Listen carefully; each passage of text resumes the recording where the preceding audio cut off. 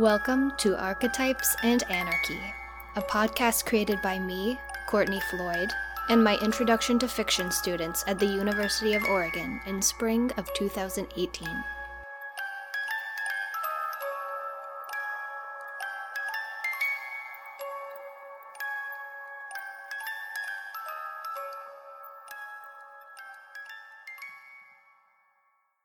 Episode 17, Retelling 1001 Nights.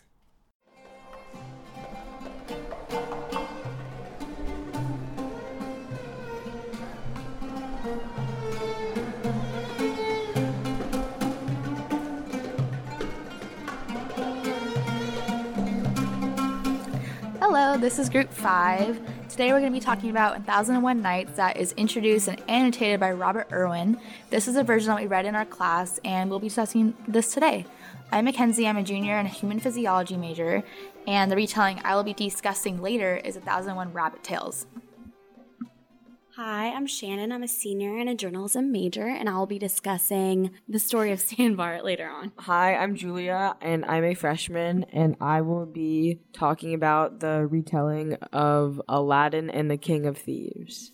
I'm Michael. I'm a sophomore, and I will be talking about the retelling of Aladdin. I think the reason that contemporary art authors and artists take these traditional stories is to convey their own message by using someone else's story in a way.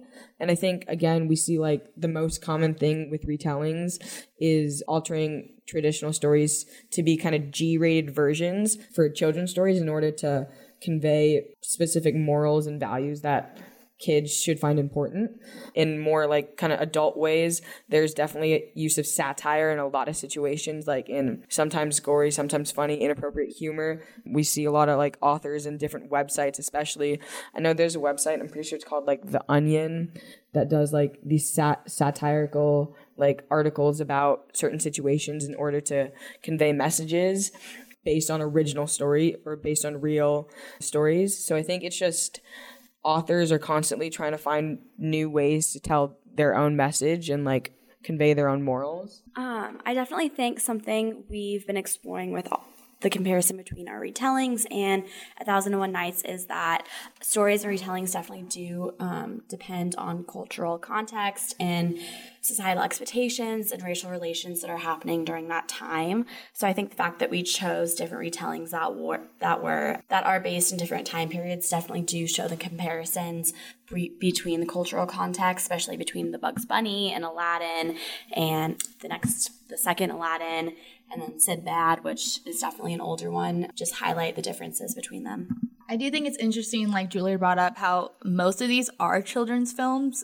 or children's books, which if you read the actual Arabian Nights, it should not be anywhere near a child.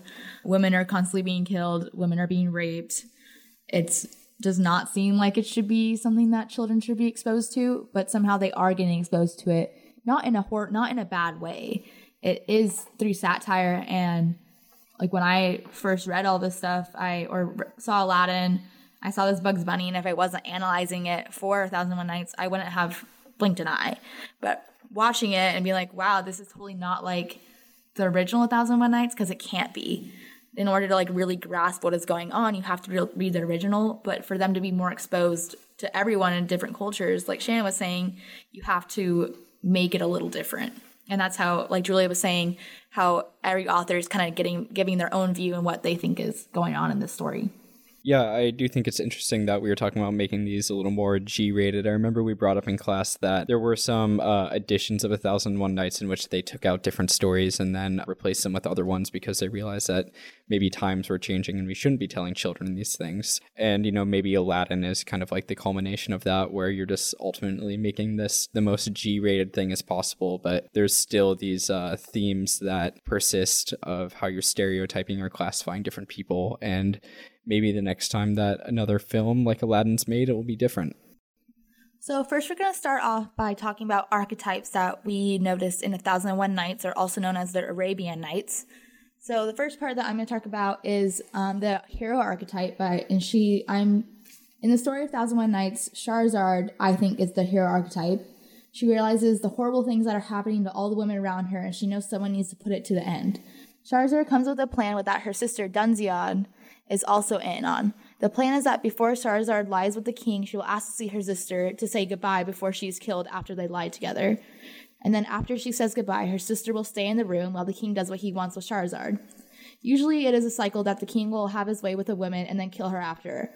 However, since Shahrazad is her sister, they have developed a plan, and her sister asks if Shahrazad could tell her a story. Thankfully, the king allows this, and she goes on to tell 1,001 stories over 1,001 nights. Every night, the king is so intrigued in the story, and he can't wait to hear the next part of it, so he continues to spare her life. Shahrazad is insanely brave. She has risked her life in order to help with women all around. Even though her dad begged her not to do this, she refused because she knew it needed to be done. What did you guys think about Shahrazad being a hero? What kind of archetype do you think she is? Or do you agree or disagree? Yeah, I definitely agree. I think she did display a hero archetype. Something that also stood out to me within 1001 Arabian Nights was that I thought it displayed a trickster archetype. More specifically, I thought the protagonist within the story, Shahrazad, displayed herself and portrayed herself as a trickster. This is because she's cunning and uses her intelligence to get what she wants and achieve her own motivations within the story. For this reasoning, I thought Shahrazad reminded me of the character within Puss in Boots. However, I thought Shahrazad had more of a moral conscience and really played upon that, thus supporting the hero archetype, which Mackenzie talked upon earlier. The trickster archetype is something I find interesting because it can vary greatly depending on the morality and conscience of the trickster. Therefore, that's why I saw a difference between the Puss in Boots trickster and the 1001 Arabian Nights trickster. I actually think it's really interesting that both of you guys said it was the hero and the trickster archetype, because, again, this is 1001 Nights isn't just one story. It's kind of the first story that we read is the frame story, kind of the whole thing that sets up the entire stories.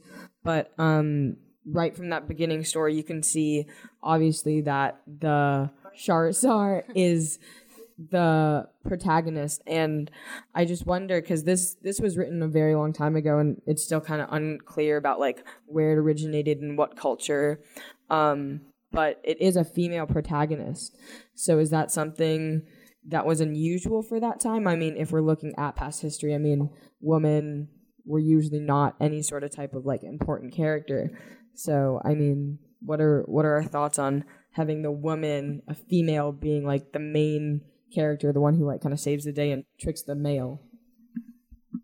One thing I do find interesting on that note, Julia, is that women in this culture don't really have rights. They are usually seen as objects. Like I know in Saudi Arabian culture, women can't walk alone without a man. And the fact that she's able to do this, especially because this is a female protagonist and her dad, who would be in charge of her since she isn't married, is refusing his wishes, which I thought was very interesting.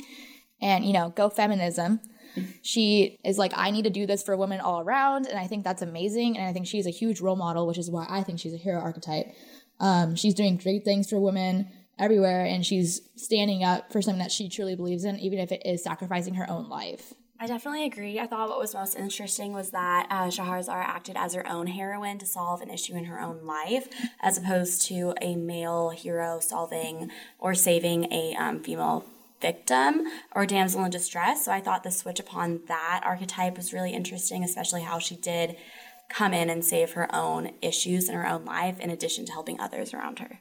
Yeah, I definitely thought she was more of kind of the trickster because she was using kind of her wits to get around this person who was probably going to kill her. And I thought it was pretty admirable. And she also, I'm not quite sure if this is an archetype, but she kind of acted as like this noble sacrifice to like end all other kind of killings that will happen. But she didn't get killed, but she was willing to put her life on the line. So she is a hero in that sense. And she is definitely a trickster. Another archetype in terms of the situation that she's in, it is a bit of a journey archetype in which she, the heroine, has to, I guess in a sense, save the kingdom after the king has been killing all the women.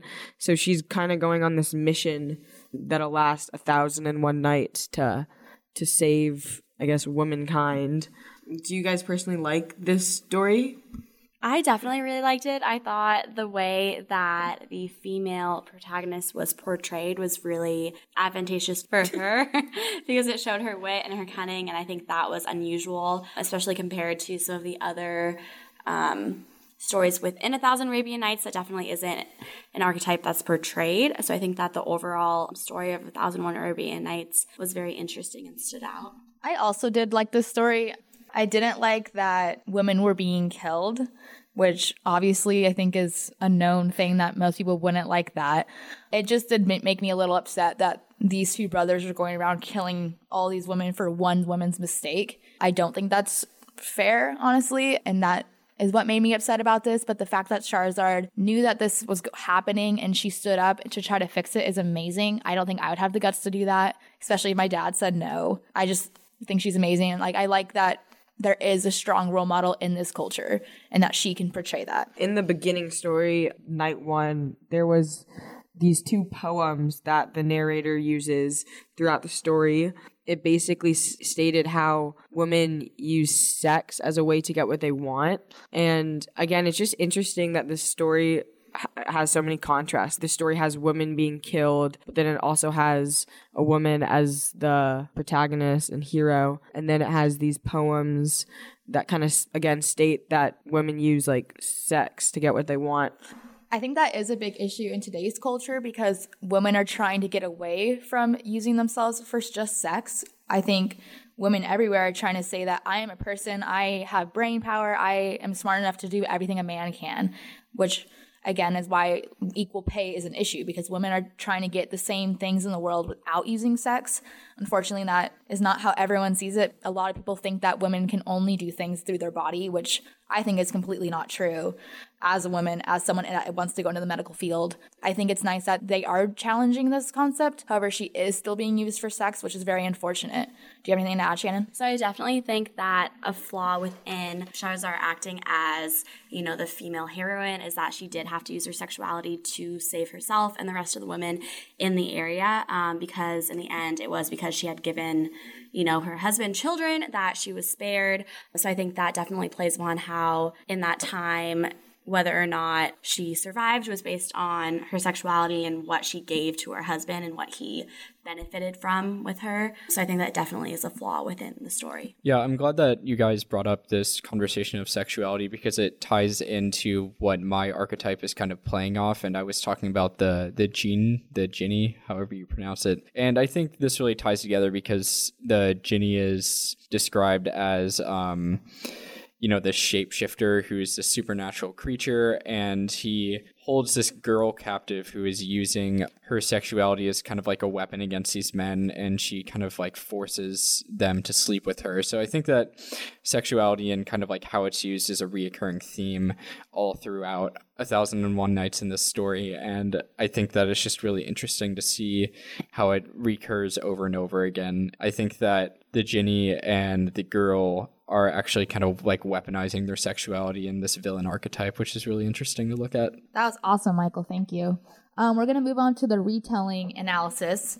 So the story that I chose, or the movie I actually chose to watch, was Bugs Bunny's third movie, 1001 Rabbit Tales, a kid's movie, shockingly enough. This is a movie that includes Bugs Bunny characters in a way to create a satire movie of the Arabian Nights collection. In this retelling, Daffy Duck and Bugs Bunny both are assigned to sell books in different areas. I compared this part to how the brothers become kings in different areas because they are sent to different areas to sell books. Throughout this adventure of them going to sell books, they obviously encounter some difficulties because, it's Bugs Bunny and Daffy Duck. And somehow they end up back together. And they fall into a kingdom of Arabian culture, just like how the brothers come back together. Thankfully, since this is a children's movie, there is no rape and no murder, which unfortunately I think that those are two key components of the Arabian Nights story, like we were talking about earlier, about how the women are using their sexuality to try to change the world for better or to be a villain in the case with the Jinni. That is definitely absent in this retelling of the story. But moving on. So Bugs Bunny goes to the kingdom and asks the king, who is Yosemite Sam wearing a turban? if you would like to buy this book that has 1001 children's stories. This is why this is similar to 1001 Nights, because it's 1001 children's stories. Yosemite Sam is ecstatic because he needs someone to read to his son, who is the prince of the kingdom. Bugs initially refuses and is then threatened to be thrown into boiling oil if he does not read these stories. To me, Bugs is not a hero in this. I think that most people would think that. Shahrazad is a hero because she chooses to go read these stories, and this is her plan. Bugs is forced into this. Even though both of their lives are at risk, Shahrazad did not have to do this. She had the option to run away. Bugs was forced into this situation, which I think doesn't make him a hero, just a normal person that wants to keep his life. The movie continues, and Bugs reads a handful of classic fairy tales to the prince. These fairy tales include Jack and the Beanstalk, Little Red Riding Hood, Hansel and Gretel, and Goldilocks. This is similar to Arabian Nights because all the stories that Shahrazad is telling are all Arabian folk tales. The difference is that the rabbit tales all have an end, and the ones in Arabian Nights do not have an end. The reason those don't have an end is because if the story was complete and the king was satisfied, he wouldn't keep Shahrazad around to complete the story. He needs to keep her around for her to complete the story because he's so interested in it. So then he waits another night to see how the story goes, and then she ends up saving her life through that. But all of Bugs' stories just end up ending, which is a key difference, I think. After each story, Bugs just try to leave, but the king and the prince both refuse unless he wants to be burned in oil. Thankfully, since this is a children's movie, just like I said earlier, there is no acknowledgement of rape or murder. These two components are huge in Arabian Nights, and I think is what makes it such a famous collection because there is lots, in a sense, drama. Instead, the Bugs Bunny version has them just trying to sell books, and they are roped into a bad situation. Shahrazad, like I said earlier, puts herself into this bad situation in order to help the women being killed. There definitely is a big gap between these two stories because there's no rape and murder, which I think is a key component, like I said. Without these two components, there really wouldn't be a story. But thankfully, since this is a children's book, there shouldn't be any rape or murder, which is good. I'm happy that it is giving children a sense of what Arabian Nights collection is. However, like we will mention later, that it could be sort of offensive because Yosemite Sam is perceived as an Arabian prince because of his turban, which doesn't make him a person of Arabian culture. We'll touch on that a little later. For my retelling, I chose the story of Sinbad the Sailor. So this story follows the protagonist of Sinbad. Sinbad comes from a wealthy family, although due to poor financial choices and him being very young, he loses his wealth and must fend for himself. So he decides to become a merchant sailor and set out to sea to fulfill his motives of gaining wealth. While at sea, his ship becomes shipwrecked on an island. The island that they're on turns out to be a whale, of all things, and so Sinbad must float to a nearby island. While on the island, his hero side comes to light when he helps a horse groom save a mare from drowning. So this ends up helping him in the end because the mare and the horse groom turns out to be a servant of the king of the island.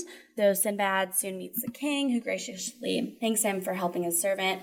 And the king awards Sinbad with a treasure chest full of valuables. So then the archetype of rags to riches and also the trickster archetype come into play because Sinbad soon trades the items in the chest for more valuable items, so it increases his wealth. And that was Sinbad's first voyage, and then Sinbad goes on other voyages, and they kind of all have a repetitive plot because in the end he trades his items for more valuable items in order to become more wealthy. So I thought the archetypes in this one are definitely interesting because Sinbad does have a rags to riches archetype, but he does it in a very moral conscious way because he's helping people along the way. So he also is adhering to a hero archetype. So I definitely thought that was interesting. And I saw a lot of similarities between 1001 Arabian Nights and this individual Sinbad story. I definitely saw a lot more commonalities, especially in the staples that were chosen to be represented in this fairy tale. For instance, the existence of monsters or vicious animals. So in this story, there was a sea monster and a huge snake and definitely other monsters as well. And then, of course, the hero saving someone in need, which was the mayor and the horse groom and Sinbad, and then a hero being awarded by an authority figure when the king awarded Sinbad with his treasures. So I thought that all the similarities between our past episode when we talked a little bit about Puss in Boots and then we talked a little bit about Arabian Nights and Sinbad, I thought they all had a lot of commonalities that we've definitely drawn upon. So I decided to analyze a modern retelling of the story Ali Baba and the 40 Thieves from 1001 Nights. So Ali Baba and the 40 Thieves is one particular story. that Shahrazad tells the king. So Ali Baba and the 40 Thieves is one of the most popular stories from Arabian Nights, and is most commonly used as a children's story today. So the film Aladdin and the King of Thieves is actually a sequel to the Disney movie Aladdin, and it's a modern retelling of the story Ali Baba and the 40 Thieves. So in the original story, Ali Baba and the 40 Thieves, two brothers, one greedy, marries a rich woman, and the other brother works hard and supports himself and his wife. One day, the poor brother Ali Baba sees a band of thieves open a magic cave full of treasure by using a secret phrase. And once they leave this cave, he carefully and discreetly uses the secret phrase to open the cave and takes out gold, and stealing money and gold from it. And he tells his wife about this. So Ali Baba and his wife go to his sister-in-law to ask for a scale to weigh their new gold, but she secretly puts wax on the scale to find out what they're using it for. And surely enough, she finds out that they have all this gold, and she tells Ali Baba's brother Qasim about this. And Qasim, greedy as he is, presses his brother to find out where he got all this gold. And Ali Baba tells him, and Qasim then goes to the cave and takes as much as he can, but he forgets the secret phrase that unlocks the cave, so he traps himself inside, which then leads the thieves to find him inside, and they kill him. So then Ali Baba goes back to find his brother, but the thieves had left Qasim's body chopped up as a warning to whoever found the cave that they will kill anyone. So Ali Baba takes his body to sew it up because his wife wanted a proper funeral. And once the thieves realize that the body is gone, they also realize someone else knows about the cave. So they devise these set of plans to capture whoever this individual is. But sure enough, another character named Morgiana thwarts these plans over and over. And eventually she saves the day, and Ali Baba has this cave now full of treasure. So, Aladdin and the King of Thieves, it's a sequel from the Disney movie Aladdin, so it's a much friendly children's version of the story. And again, like I said, Ali Baba and the 10 Thieves was mainly used today as a children's story by parents to warn kids about the negatives of greed and stealing. In the movie, Qasim is replaced by the character of Aladdin's father, who acts in the same sense. He's a very greedy character and left Aladdin and Aladdin's mom in order to pursue wealth and greed. In the movie, the object of Aladdin's father's desire is a magical object called the hand that can turn anything into gold. And throughout the movie, Aladdin's father is constantly making decisions in order to obtain the hand rather than reconnect with his son. In the end of the movie, Aladdin's father finally realizes that true treasure of his life is his son. This modern day story is altered from the original in which Qasim only cares about greed and ends up dying. This modern day retelling shows that Aladdin's father chose his son over his greed and gold and ended up living in the end. So I'm happy Julia picked this retelling because the Ali Baba and the 40 Thieves actually also came up in the Rabbit Tales, which I didn't notice until she brought it up. So that's why I'm bringing it up now. So Daffy Duck actually found this huge cave of a whole bunch of gold, and he was so greedy that he literally shoved Bugs Bunny into a hole and tried to keep it all for himself. And then he tried to go back in there and got all his feathers plucked. So thankfully, instead of dying, he got his feathers plucked, and then they ended up escaping safely, besides lack of feathers. But it was very interesting that she brought that up because it also came up in this retelling. So it's nice to see that there are a lot of retellings that are very similar and see different aspects of it.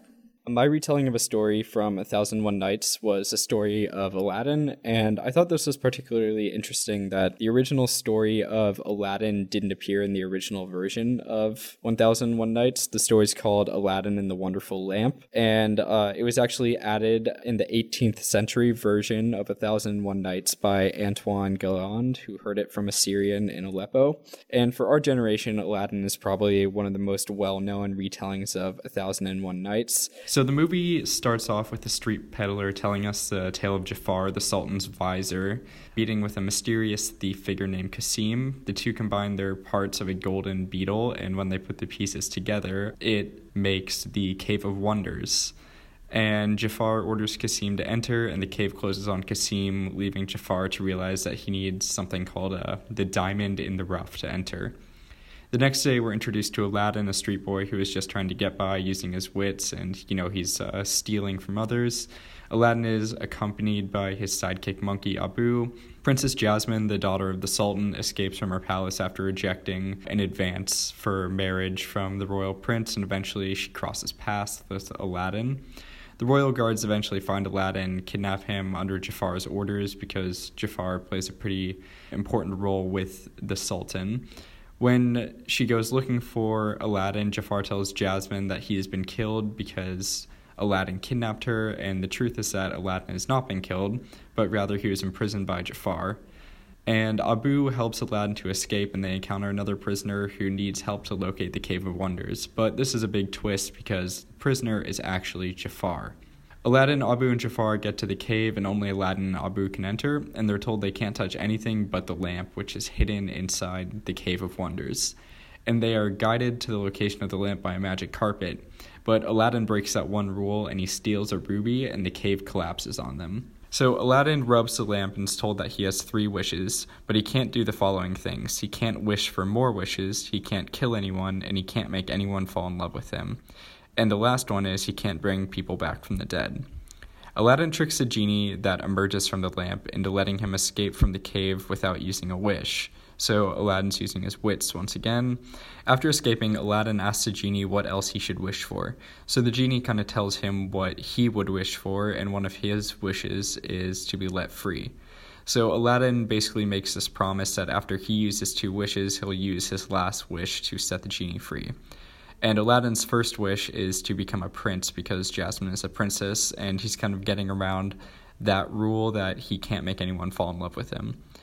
So back in the city, Jafar, who desperately wants to gain power, tries to convince the Sultan that he can marry the princess if she is not married by a certain time. And Jafar is basically really good at manipulation and tries to manipulate the king with different techniques. He uses his staff for hypnosis, which we'll see later.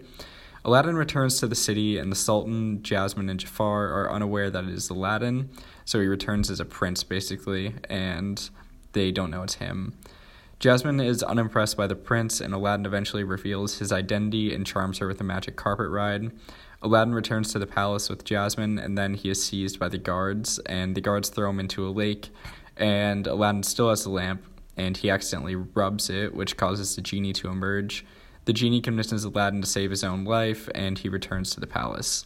He finds Jafar manipulating the Sultan through hypnosis with his staff, and then Aladdin destroys the staff, and Jafar is able to escape. Somehow, Jafar is able to steal the lamp, and the Sultan sees that Jasmine wants to marry Aladdin.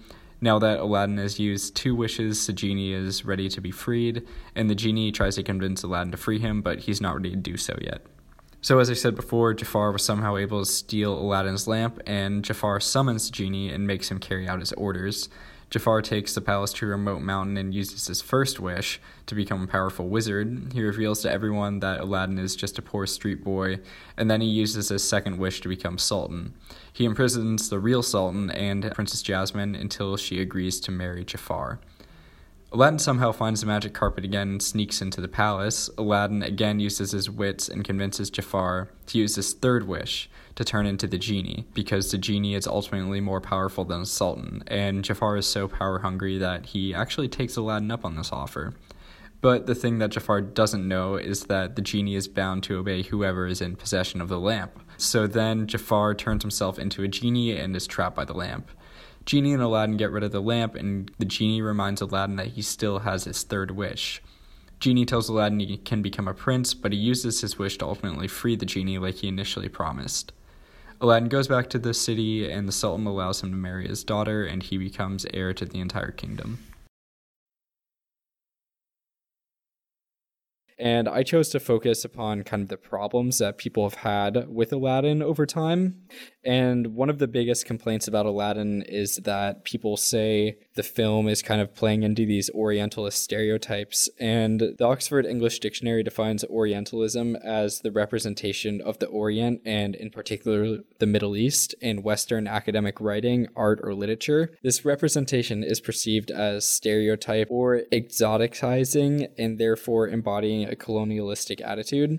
And one critic of the film, Jack Sheehan, who in 1992, when the film came out, was a professor of mass communication, said that Aladdin was, quote, a painful reminder to 3 million Americans of Arab heritage, as well as 300 million Arabs and others, that the abhorrent Arab stereotype is as ubiquitous as Aladdin's lamp, end quote. And the American Arab Anti-Discrimination Committee criticized the movie for its portrayal of Jasmine and Aladdin for having lighter skin colors, and they thought that they were kind of like anglicizing them, which means they were making them like more European than they actually were.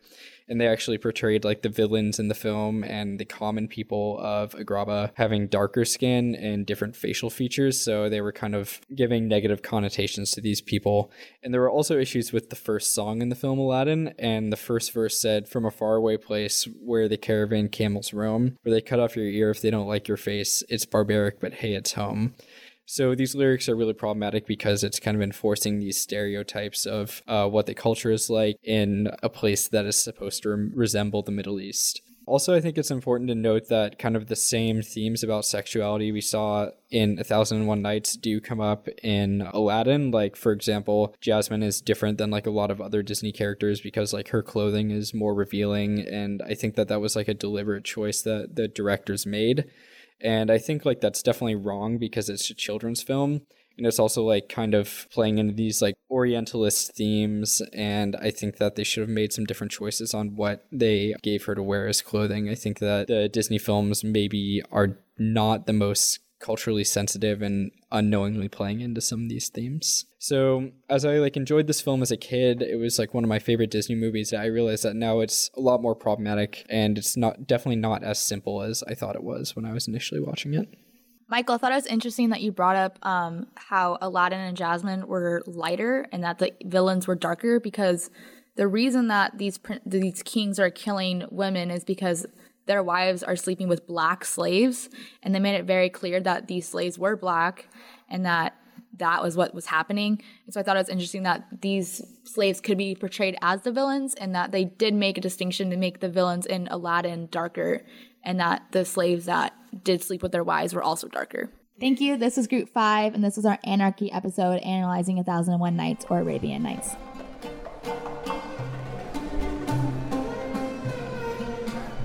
Hi guys, it's Michael. Thank you for listening to our episode today.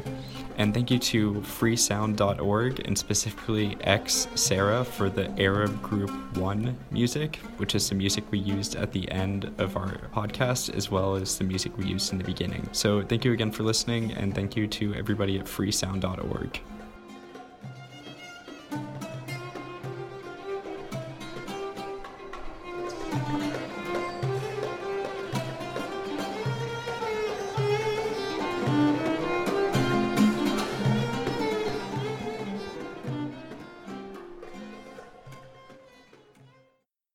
Archetypes and Anarchy is produced by me, Courtney Floyd, and researched and written by my spring 2018 Introduction to Fiction students at the University of Oregon. Our theme music is Music Box by the _ Orchestra, and our closing music is Wolf, It's Really Rather Rad by High Arches, both of which are available under a Creative Commons license at the Free Music Archive.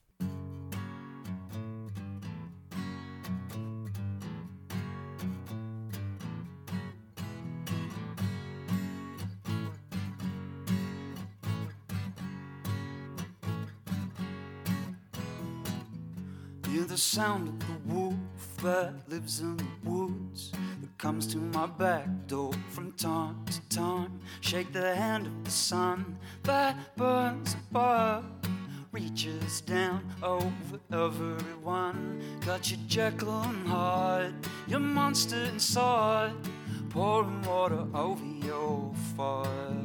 I incur lost a soul, then I need to go back into the woods, I'm told. Not a single living thing needs to be left out. You can find in the garden what's missing in yourself. There's a spider web that connects heads, connected by the number 9. Can you think in visions and breathe in rhythms? Dream an ocean over your lips. It brings a deeper meaning, a powerful feeling, brings us the myths we're told. And it's only clean water that supports the things that we're trying to grow. Not a single living cell needs to be left out. You can find in the garden what's missing in yourself. Have you seen the way the speaker makes a pattern in the sand? When the frequency is just right, oh man, it's really rather rad.